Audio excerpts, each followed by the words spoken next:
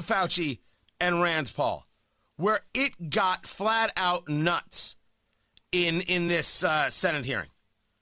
Absolutely, positively crazy, down to Dr. Fauci accusing Senator Rand Paul of trying to get him killed. Central pandemic that we're dealing with, not something imaginary. Number two, what happens when he gets out and accuses me of things that are completely untrue is that all of a sudden that kindles the crazies out there, and I have threats upon my life, harassment of my family and my children with obscene phone calls because people are lying about me. Now, I guess you could say, well, that's the way it goes. I can take the hit. Well, it makes a difference because, as some of you may know, just about 3 or 4 weeks ago, on December 21st, a person was arrested who was on their way from Sacramento to Washington, D.C., at a speed stop in Iowa. And the police asked him where he was going, and he was going to Washington, D.C., to kill Dr. Fauci. And they found in his car an AR-15 and multiple magazines of ammunition because he thinks that maybe I'm killing people. So I ask myself, why would Senator want to do this? So go to Rand Paul website and you see Fire Dr. Fauci with a little box that says contribute here. You can do $5, $10, $20, $100. So you are making a catastrophic epidemic.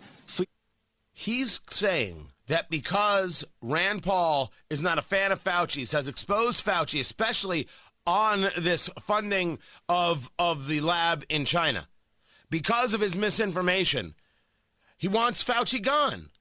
That's purely political. Of course it is. Fire Fauci in a fundraiser thing? Absolutely. All politics all day. You could say, hey, I don't think that's cool, but you'd have to say that across the board. Saying that Fauci is trying to get you, that Rand Paul is trying to get Dr. Fauci killed is insane.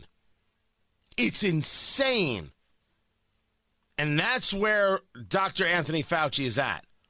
Nuts. Rand Paul, well, he was on Fox News and responding.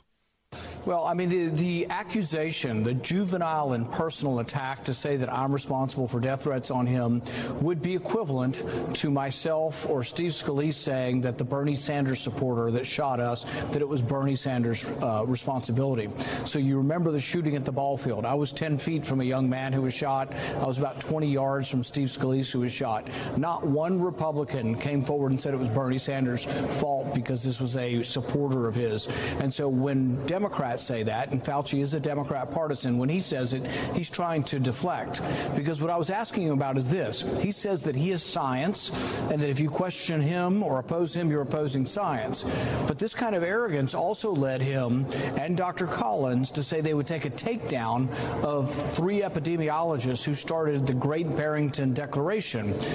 Now, this is true, and that declaration is about questioning what it is they had heard about COVID.